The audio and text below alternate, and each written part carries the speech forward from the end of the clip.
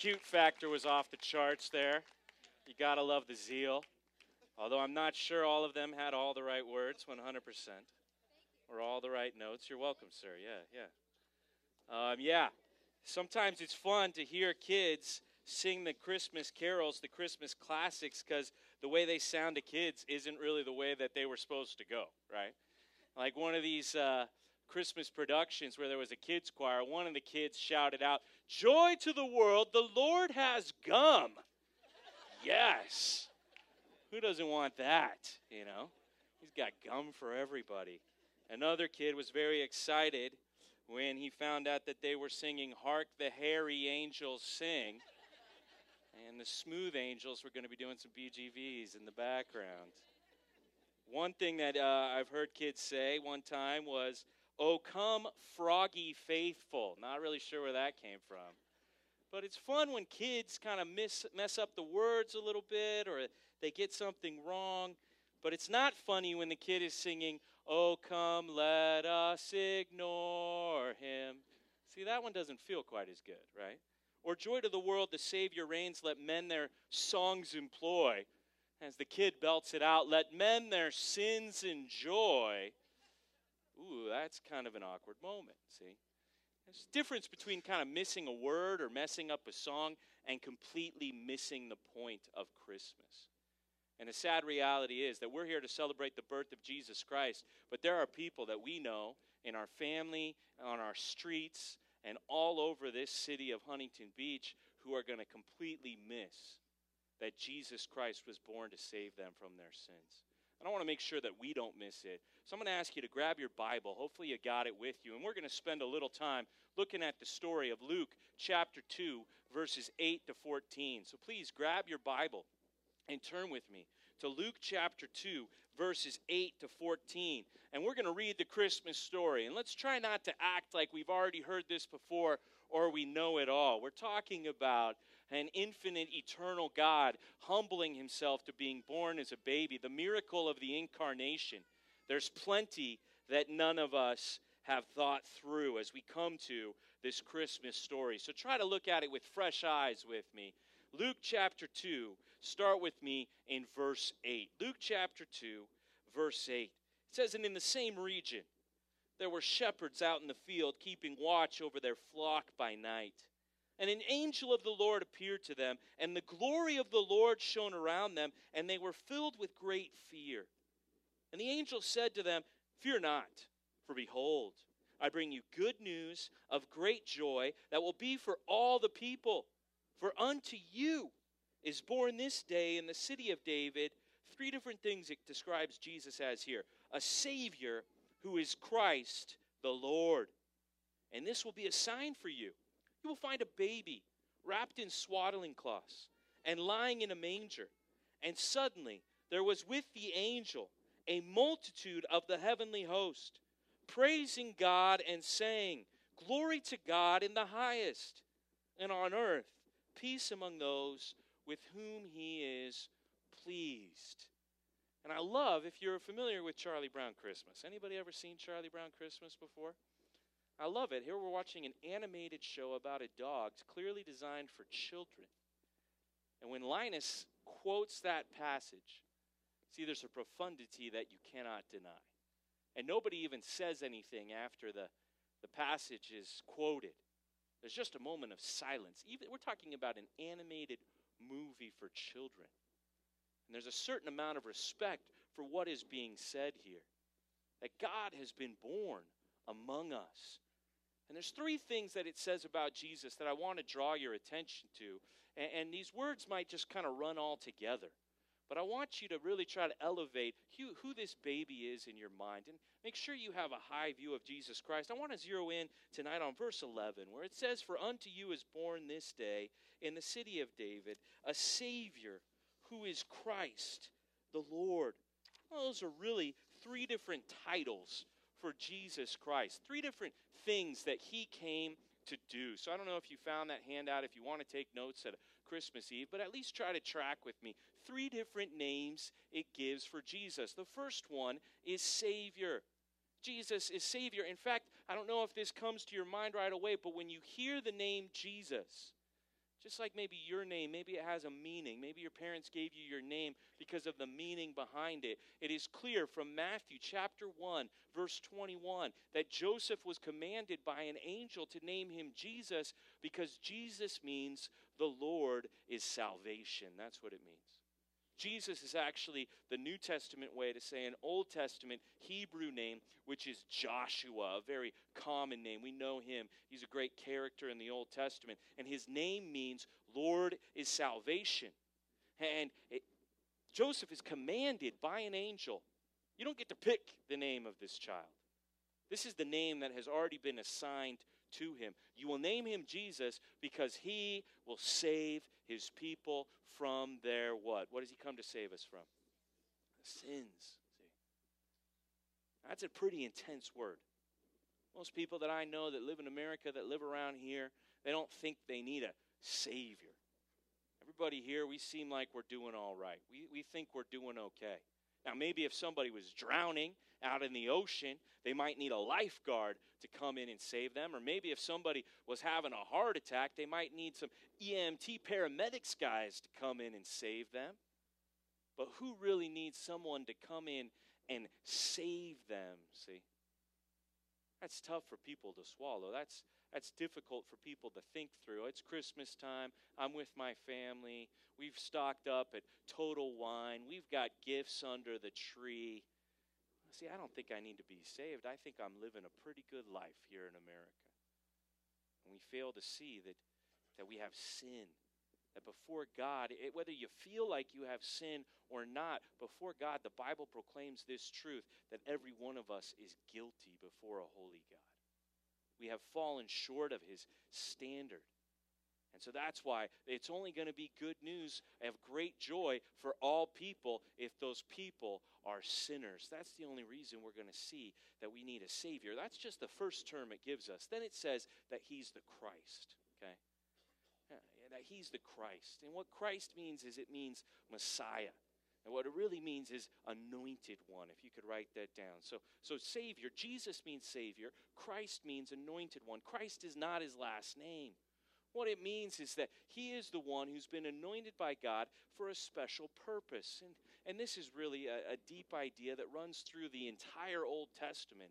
And all of the Jewish people living before the time of Christ, they would have been anticipating someone called the Messiah. And you'd have to put together different verses from all over the Old Testament. We actually have a Sunday school class at our church that meets at 9 o'clock on Sunday mornings where we look at all these different passages in the Old Testament, obscure ones maybe that you've never heard of before, that talk about this one who is coming, the Messiah, the anointed one. And among the people of Israel, there were 3 different jobs that you might get where you would have to be anointed, where they would literally pour oil over you to say that you're God's man. And we'll get to that in a minute, but that's what it means, that he's the Christ. That means that he's the anointed one. And then the third title it gives him there is what? What's the last title that it gives him? Lord. Lord. See? That speaks of one who has absolute authority. That speaks of one who will judge, who will decide who lives or who dies. You and I, we don't know anything like a Lord. There's no one we could even compare him to. If I said, hey, let's compare our Lord Jesus Christ to our President Barack Obama, right? Some of you guys are a little too Republican for that, right? You would think, oh, if I got to talk to Barack Obama, I'd tell him what I really think. Now, I guarantee you, if you met the President of the United States with his Secret Service, you might be a little more intimidated than you feel right now. But maybe to a man, you could dare to say what you really think and give him your opinion of how he's doing. But I guarantee you, when you meet the Lord Jesus Christ and you stand before him and you see an absolute authority like you have never known, no one's going to be telling Jesus what they really think. People will be saying to him, Lord, Lord, did we not do this and did we not do that? And they'll be trying to give Jesus their impressive resume of good works and their own personal spirituality. And Jesus, it says on that day, the Lord is going to say to many people, depart from me, I never knew you. You never once really celebrated Christmas. That's what Jesus is going to say. This is a baby who's been born. the Savior, the Christ, the Lord. That's how we got to think about him. Now, hopefully that was familiar to some of you. But I want to dive a little bit deeper, and the part I want to go deeper in is Christ. Because if I were to get anointed with oil to do a job, there was 3 different jobs that I could do. Maybe you've heard this before. There would be prophet, priest, and king. Who's heard those terms before as applied to Jesus Christ? That he's the anointed one. Now, if you grew up in the nation of Israel, they had a very high view of God because they kind of dealt in a theocracy where he ruled over them as a nation. They don't have this, we can't relate to the people in the Old Testament because we have this very casual view of God. Almost anyone today thinks they could just kind of stroll in with God and they could kind of tell God what they really think and they could just talk to him like it would be no big deal. In fact, people will even say stuff like, "Oh my God," without really even thinking about it. People will throw out the name Jesus Christ, and they don't mean a Savior who's the anointed one. They'll say stuff like "good Lord," and they're not thinking of a judge who's going to reign over them and decide whether they live or die in the end. No, people today, they have this very casual attitude towards life in general, and then especially when it comes to God. That was not so by people who had the privilege of living in biblical times. When God gave the people of Israel the 10 Commandments, and he said, "Thou shalt not this, and thou shalt that," and he gave out the law, the people said to Moses, "Hey, Moses, will you just tell us these commandments? Because we don't want to hear from God. He's scaring us. That consuming fire is intimidating us." So Moses became the first prophet speaking on behalf of God. There had to be a man who would come in between God and men, a man who would come in and say, "Hey, you guys can't handle the truth of hearing straight from God, so let me be his mouthpiece. Let me speak on God's behalf." Another one who would lead the people eventually instead of the place of God was the king. And the king had God's commands, and based on God's commands in the first 5 books of the Bible, the Torah, the Pentateuch, the king was commanded he had to write his own copy of the first 5 books of the Bible. So if you're looking for something for your kids to do during Christmas break, train them to be future kings. And they can start copying Genesis, Exodus, Leviticus, Numbers, and Deuteronomy. That's what the king had to do. And then he would carry around his own personal written copy of the 5 scrolls to remind him that's how he was supposed to lead God's people according to God's commands. Because the people couldn't handle God speaking to them. They couldn't handle God ruling over them. And so men had to mediate between the people and God. And one kind of man that had to mediate was the priest. Now, we really don't have any idea about this guy, because there would be a place called the tabernacle, and eventually it became the temple. And this is a place where a man would come, and on behalf of the people, he would offer sacrifices. Why? Because the people were guilty. The people had sin. And so the priest would represent the people, and he would come before the presence of a holy God, and they would kill lambs, and they would kill different animals in a symbol that blood must be shed as consequence for sin, that something must pay the price for the sin of the people. And so they would have these priests, and these priests were anointed ones. Like a passage you could read is Psalm 133. Now, Psalm 133 is like one of the Christmas songs, if you'll work with me here, one of the Christmas songs of the Jewish people. The Jewish people, they would have these weeks of these feasts, these holy days, these holidays, where all of the people of Israel, hey, it's okay if a baby's crying. That's how Christmas went down, all right, everybody? So don't let that distract you. Stay focused, all right? They would have these times where they would all go up to the city of Jerusalem. And they would gather together. There was 3 different weeks in the Jewish calendar where basically everything would shut down, and they would gather together. And they had these songs. It's kind of like our Christmas songs. I don't know if they judged each other for listening to them throughout the year, if you could only listen to them when it was the week of feasting. But they would go up to Jerusalem. If you've ever been at Jerusalem, you know that the only way to get to Jerusalem is to go up, because it's a city on a hill. And so they had these songs of ascents. While you're walking with your family up to celebrate whatever feast you're going to there in Jerusalem, you would sing songs, kind of like we had our kids sing songs. You would sing songs of ascents. And instead of your kids saying, "Are we there yet?" right? It would be like, "Sing another psalm and be quiet, son." And one of the songs they would sing, which I think is a very appropriate song for road trips, is Psalm 133. And it starts out, how blessed it is when brothers dwell in unity. Can we all give an amen to that? When you're driving the car and there's car seats in the back, when everybody gets along, those rare moments, oh, it's just nice, isn't it? And then here's what it says. When it wants to say how blessed it is that everybody's getting along at this little trip we're doing up to Jerusalem to celebrate the holiday, it's like anointed oil flowing down from the head of Aaron. Like, this is a beautiful picture in these people's mind. Like anointed oil running into his beard. Like oil coming down on his robes. Sing it again, kid. I mean, that's the song, right? That's the whole song. We're done. That's the song, right? It's great when you guys get along in the back seat. It's like oil flowing down the beard of Aaron, guys. Beautiful. Because here's what people understood. They understood something that we don't understand today. I need someone to step between me and God. I don't belong in God's presence. He's not like me. I'm definitely not like him. No, I need a priest. And Aaron, he was the high priest. He was the first of all the priests.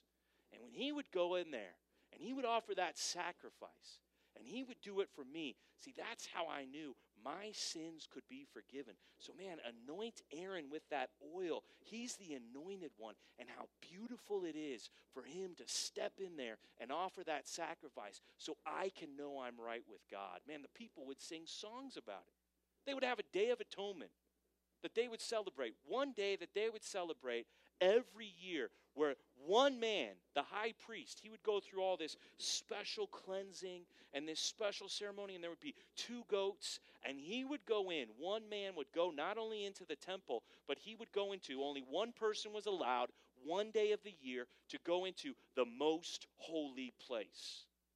This was the place that represented the very presence of God.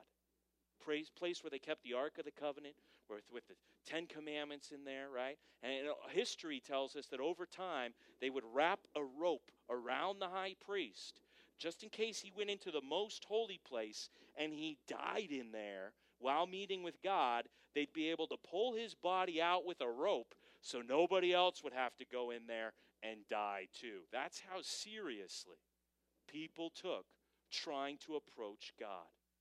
And the man would come, and he would sacrifice one goat, and the blood of that goat was to be shed for the sins of the entire people, and the other goat would become the scapegoat that would go outside of the camp. And it would be like the sin of the people had been separated from them. That's a little bit of a picture now of what it means when it says that Jesus is the Christ. What it is saying is that between you and your little humble sinful life and the holy God who reigns in splendor above, there is someone now interceding for you. There is someone now who will mediate between that God and between your soul. There is someone who will step in as your high priest. Turn with me in your Bible to Hebrews chapter 9. And it's going to take this whole idea, this picture that we've been trying to paint of a high priest. There's kings who are anointed. There's prophets who are anointed. Priests are anointed. And all of these offices find their culmination in this baby who's born. His name is Jesus the Savior. He's the Lord. And in Hebrews chapter 9, it explicitly claims that we don't need priests anymore because now we have one great high priest, one who is Son of the Most High. And it recounts here what the high priests of the old covenant would do to intercede for the people. And then it says this, you can jump with me to Hebrews chapter 9, verse 15. It puts it like this: therefore, he is the mediator of a new covenant. There's a new way now. We don't need the tabernacle or the temple and the high priest and the blood of these goats and the Day of Atonement. No, there's a new covenant, so that those who are called may receive the promised eternal inheritance, since a death has occurred that redeems them from the transgressions committed under the first covenant. And it begins to talk about that you can't have a covenant without blood, but we don't have a covenant of the blood of goats. No, we have a covenant of the blood of Jesus Christ. You You can skip down to verse 24. It says, "For Christ, the anointed one, the high priest, he has entered, not into a holy places made with hands, which are copies of the true things, but no, Jesus has gone into heaven itself. Now he appears in the presence of God on our behalf. Nor was it to offer himself repeatedly, as the high priest used to have to enter the holy places every year with blood not his own, for then he would have had to suffer repeatedly since the foundation of the world. But as it is, he appeared once for all at the end of the ages to put away sin by the sacrifice of himself. Just as it is appointed for man to die once, and after that comes judgment, so Christ, having been offered once to bear the sins of many, will appear a second time, not to deal with sin. No, he's done that the first time, but to save those who are eagerly waiting for him." Is it not amazing that there would come an anointed one who came for the purpose of stepping between you and God, of going into heaven on your behalf, a place that you could never dare to go? No one can see God and live. No one can enter into his holy presence, but this one can, the great high priest. And in what is just an amazing, just bringing together all of this symbolism, it says not only is he the high priest, but he actually puts himself on the altar as the sacrifice as well. And he sheds his blood so that your sin could be washed clean. The only way that anybody here could ever pray, the only way that anybody here could ever be saved. You think you know God? Well, there's one reason, my friends. It's because God sent a mediator on Christmas morning. He sent an anointed one to come between you and his holiness, and his name is Jesus Christ. Point number one, if you're taking notes, let's put this down. We want to celebrate God's go-between. We want to celebrate this Christmas that God sent someone to go between him and us. There's no way we could ever get to God if he didn't send Jesus to come and be this mediator. That's the biblical word for it. If you want a key word for this first point, if you want a way to think of high priest, somebody who needs to mediate, somebody who needs to come between two parties who are not on the same page and bring them together and get them back on track. That's Jesus Christ. And here's the amazing thing. This is why the birth of Jesus is different. Well, one of the reasons the birth of Jesus is different than any other birth that has ever occurred is that Jesus signed up to be born. He chose to do it. When did you choose to be born? How was picking your parents? How did that go, right? Did you get to choose your siblings too, right? Did you get to pick whether you'd be a boy or a girl, see? Did you get to pick anything about yourself? No, see, birth is something we're all recovering from, my friends.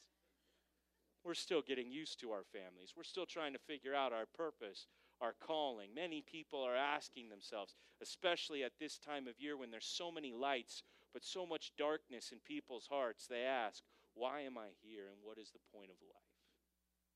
See, so many people, they're still trying to figure out those questions. And here's the amazing thing. Jesus knew what he was getting himself into. Jesus chose Christmas.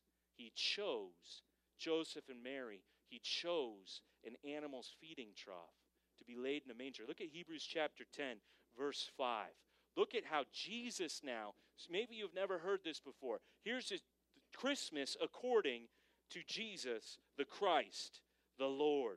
Consequently, Hebrews chapter 10, verse 5, when Christ came into the world, he said, quoting Psalm 40, verses 6 to 8, sacrifices and offerings you have not desired. That's not really what it's all about. Those are symbols. But a body have you prepared for me. And burnt offerings and sin offerings you have taken no pleasure. Then I said, behold, look at this. I have come to do your will, O God, as it is written of me in the scroll of this book. Can you imagine in heaven, before we ever get to the baby lying in a manger, before the angels ever show up and announce the good news, Jesus Christ, the Lord, he makes an announcement in heaven. And he says, I'm going to go and do all of your will for me, God.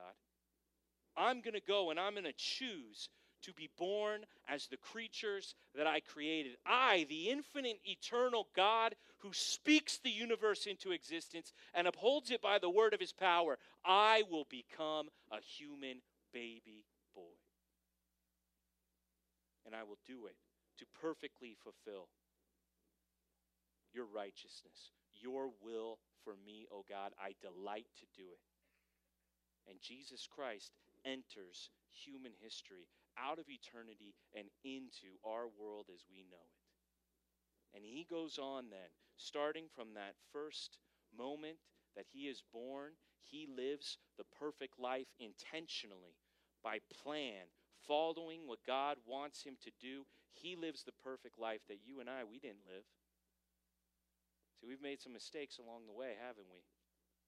We've got some things where we know that the standard was here and we came in around here, and here comes Jesus Christ, the holy and anointed one, the mediator, who perfectly lives the righteous life that we were supposed to but could not. Turn to 1 Timothy chapter 2.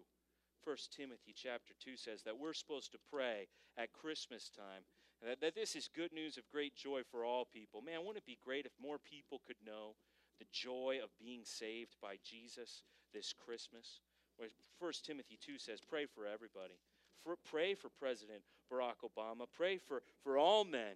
Because it says here in 1 Timothy chapter 2, verse 3, that this is good, and it is pleasing in the sight of God, our Savior, who desires all people to be saved and to come to the knowledge of the truth. For there is one God, and there is one mediator between God and men, the man Christ Jesus.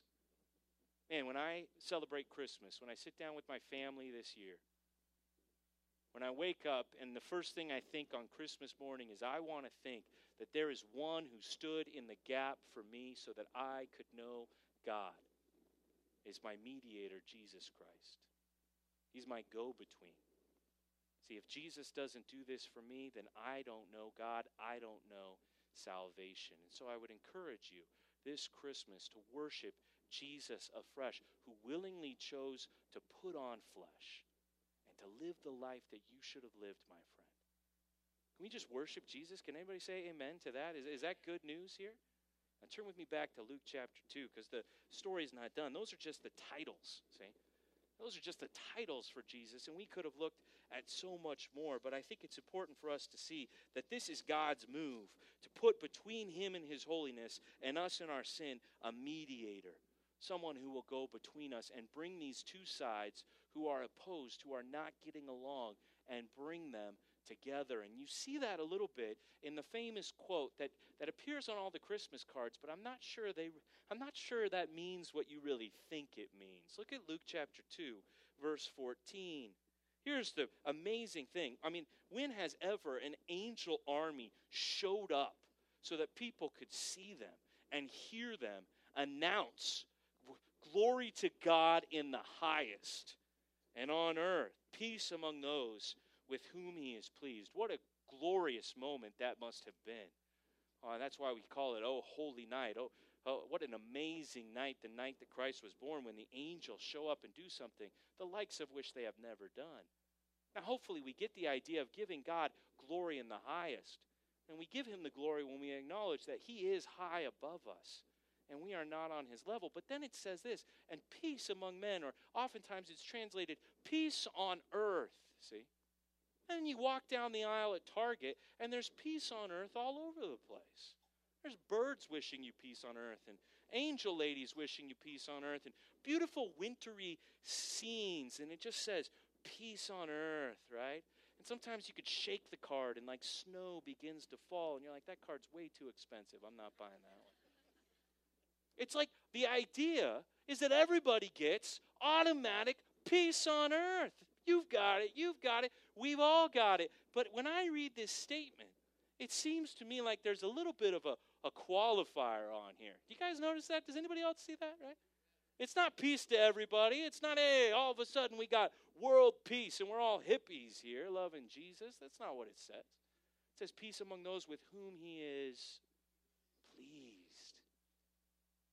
You got to know the peace The peace between the two opposing parties. Well, who are the two opposing parties here? Well, it's God and it's man. This isn't talking about everybody, all the nations of the world getting along. That's not what it's talking about here.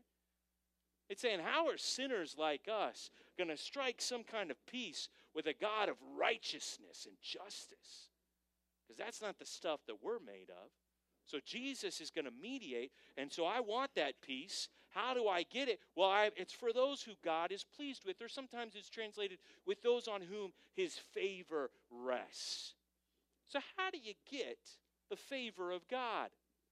How do you get God to be pleased with you? Now, this is a chance for us to talk about how God is a little bit different than Santa Claus, my friends. Now, I don't know if you've noticed these differences before. I don't know if you're doing Santa at your house or not, but I know from his theme song how Santa works, right? He sees you when you're sleeping. He knows when you're awake. He knows if you've been bad or good. Wow, Santa's like a stalker, right? He's creeping on you, right? So be good for goodness sake, because he's making and he's checking it. Look at you guys, and he's going to find out who's. And so what's the point of that song? Be nice, right? You don't want coal in your stocking, do you, kid? Shape up, kid. I mean, this is like the ultimate way to bribe kids to good behavior that we've ever come up with is Santa Claus. You know what I mean? In 2005, we took it to the next level with Elf on the Shelf. Are you guys familiar with this? I mean, this is like, now Santa has like his video camera inside your house, right? I mean, this is super fun, super creepy, depending on how you want to look at it, right?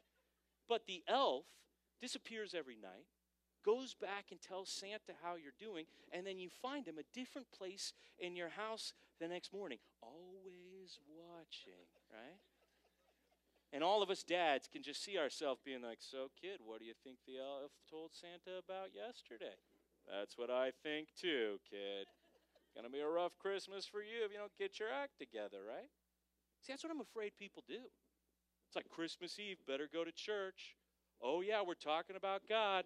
Better put on my good self. Want to get on the nice list. See, here's the thing that's different between God and Santa Claus.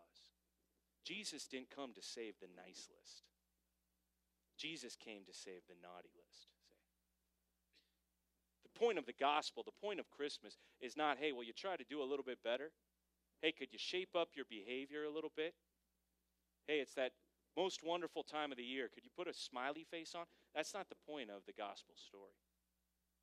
So, you know, there's a Savior, and he came to save you from your... So you got to declare yourself for who you really are. You got to confess, I don't belong ever on the nice list. If someone's creeping on me, if someone's watching on me, if someone can see to the thoughts and intents of my heart, if someone could know who I really am, see, they would know. I got some issues. That's who Jesus came to save. Not the people who are putting on a good face, but the people who are really ready to admit who they are before God.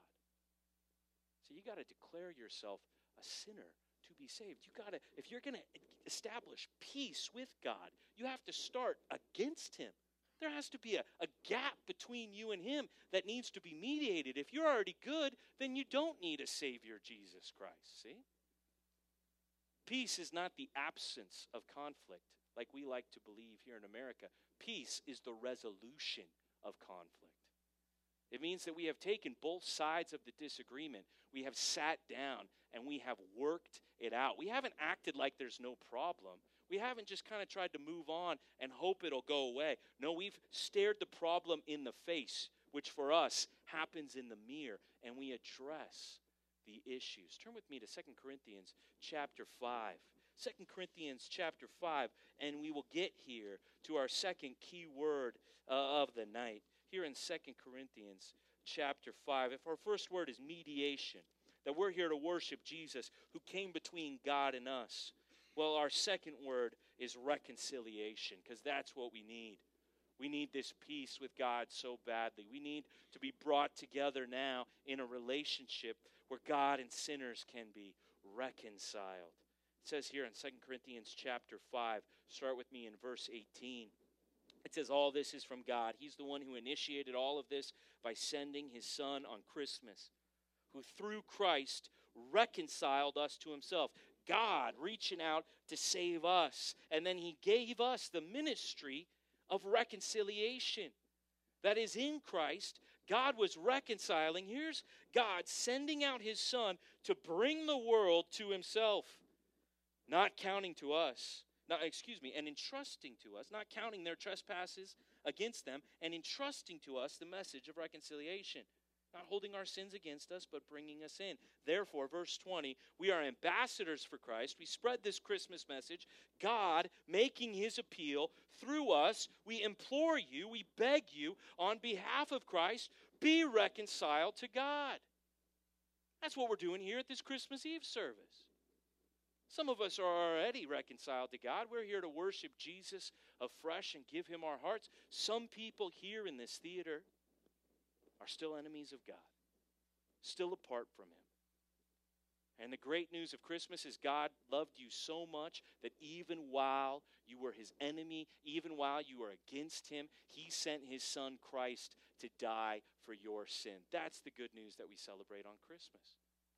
And I'm here, so I'm just one of anybody here who would be happy to speak on behalf of God and is begging you and imploring you, hey, this Christmas, be reconciled to God. Come to him in a relationship. He is drawing you to himself through the gift of his Son, Jesus Christ. You know, something we get to do as a pastor, and it can get really intense. It can be one of the most brutal things, or it can be one of the greatest things, is we sit down sometimes at the table of reconciliation. That's what we like to call it. And it can be any kind of place. It could be a desk in the pastor's office. It could be the kitchen table at your house. But we take a group of people who are not getting along, and we sit down and we say, we're going to talk this out until the problems and the disagreements here can be reconciled. This is the table of reconciliation. We're not walking away from this table till everybody is right. You know, this is time for family time, Christmas time, holiday time. Maybe some of you guys are going to a family dinner after this. There can be a little tension in families. Have you guys ever noticed that before? I've sat down with a husband and wife and not really feeling the love there at the table of reconciliation. I've sat down with mom and dad and kids who are growing up, who are telling their parents they want nothing to do with them, and I'm not really feeling the reconciliation there at that table. I've sat down with different families who seem to have a feud with each other, with people even who go to church together, who argue and snipe and just kind of backstab one another. And I've sat there and I've watched people go at each other. And supposedly we're here to get together. And yet here we are. And what does everybody say when they come to the table? If there's been a problem, if there's been a disagreement, what does everybody do at the beginning? They get their pointy finger out and they start telling why the other person is the problem. See? And like at that point, basically I can pull out my cell phone and I can start a timer. And it's like, all right, let's see how long this plays out right here. Because I can tell you right now, how's it going to go? Who's going to be the first person at this table to say, I'm sorry? That's what it is. Who's going to be the first person to say, it's my fault? Then and only then will we have reconciliation. And you can blame God. You can blame society. You can blame other people in your life. You can blame your spouse. You can blame your parents, your kids. Anybody you want to. And the world, it'll teach you how to do it. But God says you have to come to him. And you have to, here's the gift that you give to God for Christmas. You ready for this? Here's what you do. You give him your sin. That's what you give him. It's the only thing you bring to it. You acknowledge sin for what it really is. You confess it before God. Look at verse 21. Here's the climax. Here's how reconciliation occurs. It says, for our sake, God did this for us. Christmas is for you. He made him to be sin who knew no sin, so that in him we might become the righteousness of God. You want to talk about a gift exchange here, my friends? You want to talk about being the winner at the White Elephant gift exchange here, right? What did you put into the pile? Your sin. That's all you got to do. You got to come before a holy God, and you got to say, I'm not. That's what you got to say. I'm not you. I'm a part of the reason that you and I aren't reconciled. In fact, I am the sole reason that you and I aren't reconciled. It's my sin, and you own it before God. And it says that this amazing thing happens. At the moment you come and confess your sin before a holy God, he has a mediator there for you. And he puts all of your sin, it's like all of your sin was placed on Christ. That sacrifice, that high priest who was anointed for you. And what do you get in return, man? What's under your tree this Christmas? Righteousness. Who are you now? Peace on earth among those whom he is pleased. See, that's how you get pleased. That's how God is pleased with you. That's how God's favor rests upon you. Not by you trying to be a better person. Not by you being good for goodness sake. No, for your sake. Please stop trying to be good. And please come before a holy God and say to him, it's my fault that you and I aren't right in a relationship. And find that reconciliation. What you do is you find peace through surrender. Let's get that down for point number 2, if you're taking notes here on Christmas Eve. The way that we find peace with God is admitting defeat. We see him in his holiness, and I'm promising you this. If your heart is resisting what I'm saying, I'm just trying to tell you that when you stand before this baby, who is the Lord, you will not be trying to blame him. You will not be trying to blame anyone else. It says that every mouth will be silenced on the day of judgment when we stand before God. There will be no arguing back. There will only be admitting before a holy God my sin, confessing it, owning up to it. Man, I wish somebody here this Christmas would go to God and would say to them, God, I give up, I surrender. I want to give you my life, and all I have to offer you is my sin, the way that I fall short of your standard. And what you would find in exchange for that is you would be declared righteous because of your high priest, Jesus Christ. And God would be pleased with you, and you would now be reconciled to him. What a great Christmas that would be. Turn with me to Matthew chapter 10. Turn with me to Matthew chapter 10. You know, not only I think can we say that, hey, peace on earth, there can be something a little bit misleading for that, because the offer is peace on earth to everybody. But it's only for those among men with whom he is pleased. In fact, here's a verse in the Bible that almost comes at this whole peace on earth from a completely different perspective. This is a verse I've never seen on a Christmas card. Read this with me. This is an interesting verse. Matthew 10, verse 34. I feel like I need to say this. I don't apologize for telling you this is what the Bible says. Do not think that I have come to bring peace to the earth. Wait a minute, I thought that's what it was all about. Here's Jesus. This is Jesus talking, and he's saying, do not think that I have come to bring peace to the earth. I have not come to bring peace, but what does he say there? But a sword. Where's that Christmas card, right? With this beautiful, kind of bird with a sword coming through it. You know what I mean? I haven't seen that one. This seems like, here's one of those contradictions in the Bible. What is this talking about? Well, Jesus came as a mediator to bring peace so that God and sinners could be reconciled, okay?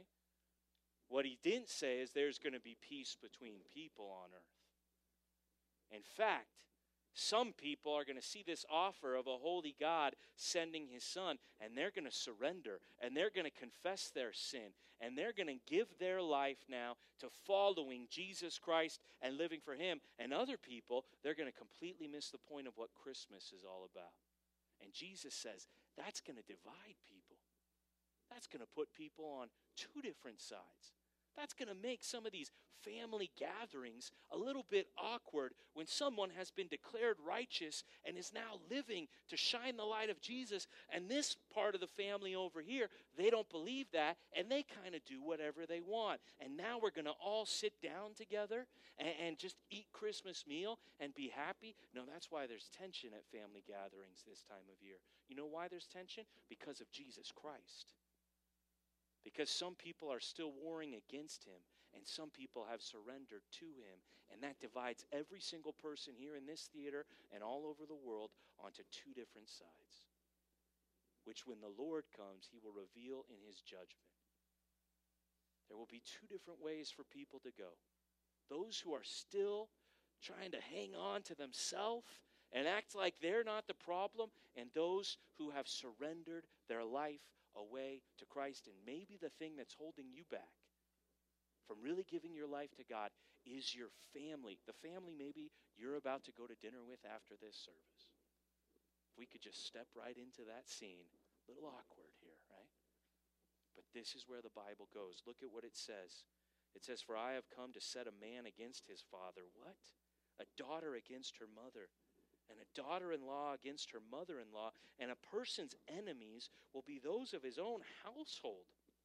Whoever loves father or mother more than me is not worthy of me, and whoever loves son or daughter more than me is not worthy of me. And whoever does not take his cross and follow me is not worthy of me. Whoever finds his life will lose it, and whoever loses his life for my sake will find it. How do you get saved? How do you celebrate Christmas? By giving your life away. When you lose your life, you are found in God by the mediator Jesus Christ, and he makes it very clear he has to be first place in your life. Jesus, he went all the way for us. He willingly chose to come down and live the righteous life that you couldn't live. He did that for you. The Creator becoming the creature. For your sake, he did that on Christmas. And he says, hey, this is how our reconciliation is going to work. You're going to lose your life and follow me. It's going to be like you're carrying your own death, your cross on your back, because you're denying yourself and you're following me. And if you're going to put other people as more important than me, well, then you're not worthy of me, Jesus says. These are his words. And Jesus Christ is saying that, hey, peace on earth, here's what I'm offering, peace with God. But if you choose, if you're one of the few who choose to really celebrate Christmas this year, and you come and you praise God that he's got a mediator and that you could be reconciled to him, it says, well, then that's going to divide you from other people in this world. And it's going to maybe create tension tonight when you celebrate Christmas, tomorrow at your family gathering. It might feel like people on different sides because some have surrendered to Jesus Christ and some are still holding on to their own sin. I'm pleading with you now on behalf of Christ, please be reconciled to God this Christmas. Please stop trying to act like you are on the nice list and declare yourself before a holy God a sinner and receive the gift of Jesus Christ who was sent to save you. Surrender your life and you will find such great joy, such good news, man. You talk to people, if you've got family, if some family dragged you here, and you're always like, why do they always want you to go to church and why they're always so into worshiping Jesus Christ? Well, now you know, because they've given their life away and they found it. They traded all of their sin, and guess what they got back? Righteousness. The favor of God now rests upon them. They're pleased. They know peace with the holy God. When they stand before the Lord, he will say to them, well done, good and faithful servant. Enter into the joy of your master. Come and celebrate Christmas forever with us. That's what it will be like for those who surrender here on earth. They will win Jesus Christ for all of eternity. I pray that you know that this Christmas. I pray that you could say, glory to God in the highest, and on earth, peace among men, people like me, with whom he is pleased. Let me pray for you. God, we thank you so much for your scripture and how it is not confusing. It is not unclear.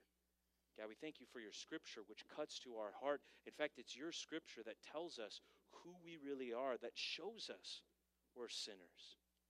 God, when we compare ourselves to other people, we seem pretty good. But when we compare ourselves to you, God, the scripture is clear that we all fall short. Whether we feel the conviction of it, the fact is we are guilty before you. And God, I want to praise you. On behalf of all my brothers and sisters here in this movie theater tonight, we praise you for sending Jesus Christ to be our mediator between you and us. God, we worship you in the name of Jesus Christ, that you would reconcile sinners like us, and that you would put all of our sin on your Son and give us all of his righteousness so that we could come into your holy presence. God, we worship you in the name of our high priest, Jesus Christ, who is interceding on our behalf right now. Only because of Jesus can we come into your presence and sing to you and give you glory right now, God. And we praise the name of Jesus Christ. And God, I pray for anyone here, and I know there are some, God, souls, precious souls that you love, that you sent your goodwill for when you sent your Son, Jesus. And God, they've been fighting a hard battle. They've been trying to act like they're okay before you. God, I pray that they would surrender tonight. God, I pray that they would come to the end of the battle, and they would own up to their sin. And they would come to you and offer their sin before you, and that they would receive the greatest gift, the indescribable gift of the righteousness of Jesus Christ, the sacrifice of the perfect Lamb, the blood that was shed, the great high priest, the anointed one, and the Messiah who stands in our place, the Savior, the Lord. God, let people know Jesus as Savior tonight. Let them know him as Lord. God, we didn't come here to celebrate Christmas past. God, we want to celebrate Christmas in the present right now as you save more people. We pray this in Jesus' name.